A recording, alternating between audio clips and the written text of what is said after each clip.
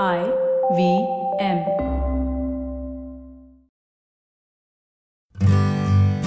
Hi, I'm Utsav, a behavior researcher by training and a slow traveler by passion. Postcards from Nowhere is a travel podcast where I condense a decade of travel experiences and explore not just the where, but also the why and how to travel. My stories emerge from slow traveling the less explored parts of the world: Bosnia and Herzegovina, Armenia, Uzbekistan, and even China. At the end of each story, I give practical tips and new ideas about how to travel better. This week, we travel from Luxor in Egypt to Bharuch in Gujarat and discover a lesser known trade route whose key commodity has meaning and consequences for three major religions in the world. Opposite the city of Luxor in Egypt lies the west bank of the river Nile. It's home to a complex of mortuary temples and a tomb, Deir el-Bahari. Mortuary temples were erected in the vicinity of royal tombs in ancient Egypt. They were designed to commemorate the reign of the pharaoh under whom they were constructed. One of the key temples at this complex is that of Hatshepsut, an ancient Egyptian pharaoh of the 18th dynasty of Egypt. And one of the reliefs in her temple is a report of a 5-ship voyage, which might have seemed ordinary at the time. It was made to the land of Punt. The exact location of Punt is debated by historians. Various sites have been offered: southeast of Egypt, Somaliland, Somalia, northeast Ethiopia, and northeast Sudan. But irrespective of where the land of Punt may have been, it was a known trading post. It produced and exported gold, aromatic resins, blackwood, ebony, ivory, and wild animals. But the 5-ship voyage by Hatshepsut undertaken in 1470 BC was unique, possibly the first plant collecting mission masterminded by a woman. The expedition was a success. Her collectors returned with 31 live trees of a particular aromatic plant. Over 4,000 kilometers away from the temple complex of Hatshepsut lies a trading port. In ancient Greek and Roman texts, it's mostly called Barigaza, which attracted scores of foreigners. Not only Greeks and Romans, but Egyptians, Africans, Arabs, Malay, and Chinese merchants came here. So much so that hoards of coins dating from the ruler Apollodotus I found in nearby areas depict the possibility of the Greeks having ruled the area. During the decade of 70 to 80 AD, coins of Greek writing were used at this port. This trading port was once considered one of the greatest in the world. Today, it lies forgotten. And I reckon if you do not come from this particular part of the world, you may have not even heard of it. It was well known to the various Persian empires, the Roman Republic and Empire, and in other Western centers of civilization through the end of the European Middle Ages. This trading port is known as Bharuch in Gujarat. Does it ring a bell? If not, it's about an hour away from its now more famous cousin, Surat. Located on the banks of the Narmada River, it was called Barigaza by the Greeks, which meant deep treasure. So what connects the temple complex of Hatshepsut in Egypt to the ancient port of Bharuch? What if I told you that the connection probably sits in many of our homes, even used daily, and it is related to the 31 live trees of the aromatic plant which came from the land of Punt?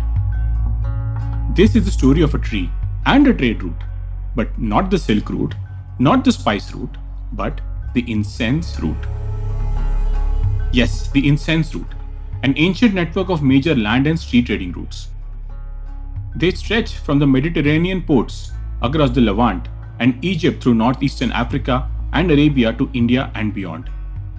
The incense land trade from Saudi Arabia to the Mediterranean flourished roughly between 3rd century BC and the 2nd century AD. Bharuch was an important port on this route, and one of the key things that flowed through this port was the same species as the 31 live plants: frankincense, or simply incense. There are few things more important to the Roman Catholic Church than frankincense. The Gospel of Matthew makes it clear that homage was paid to Jesus, the newborn King of the Jews, through gifts of gold, frankincense, and myrrh.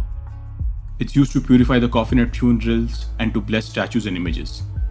Incense is noted in the Talmud, and the Bible mentions incense 170 times.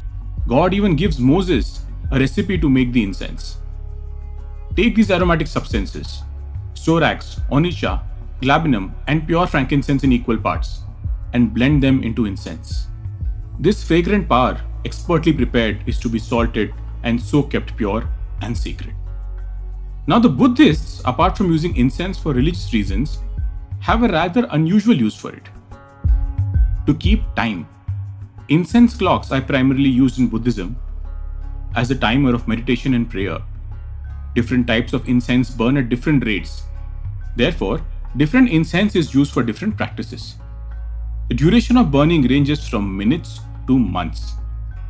When mechanical clocks became available, they were used by the very wealthy since they were expensive. Timing by incense was cheap, accessible, and perfectly functional. Coal miners used the glow of incense to track the time they spent underground, while tea roasters used them to approximate the time it took to toast batches of tea.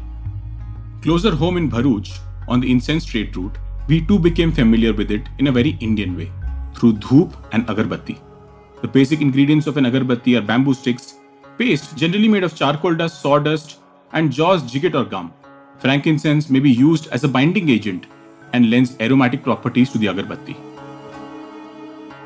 Lighting the agarbatti remains an important part of the daily puja ritual, especially during the beginning of a new venture or to commemorate some special occasion. The aspect of the ritual is known as dhupa and involves offering the incense before the picture of a deity as a token of respect. An incense stick is lit to introduce pleasant fragrances and to cleanse the air of negative energy. The ashes of burning agarbatti collected symbolize the sacrifice of oneself to others. But the real sacrifice happening is that of the Boswellia sacra tree, or the tree that produces frankincense. If you have been following the podcast, I'm going to sound like a broken record to you, because the tree is critically endangered thanks to overexploitation by mankind. For millennia, it was sustainably harvested by cutting into the trunk of the tree and scraping out the oozing sap, which would then harden into frankincense. This could be repeated 9 or 10 times over the life of the tree without ill effect. However, over the last decade, overtapping has left many wild populations vulnerable to disease and infestation, and commercially grown trees are on the verge of extinction. An investigation published in July 2019 estimates that the number of frankincense-producing trees would drop by 50% over the next 15 years. Frankincense, which keeps time in incense clocks, could go up in smoke itself. A tree critical to 3 world religions, Hinduism, Christianity, and Buddhism, finds itself at a crossroads, and only a concerted conservation effort could save it. As we make our way through our lives, keeping our own versions of incense clocks, we must remember that we are running out of time faster than we think. If you like this podcast, don't forget to check out other interesting podcasts on the IVM network. You can listen to us on the IVM Podcast app or ivmpodcast.com. You can also follow us on our social media. We are at IVM Podcasts on Twitter and Instagram. If you want to reach out to me, I am Utsav Memory on Twitter and YVTravel42 on Instagram.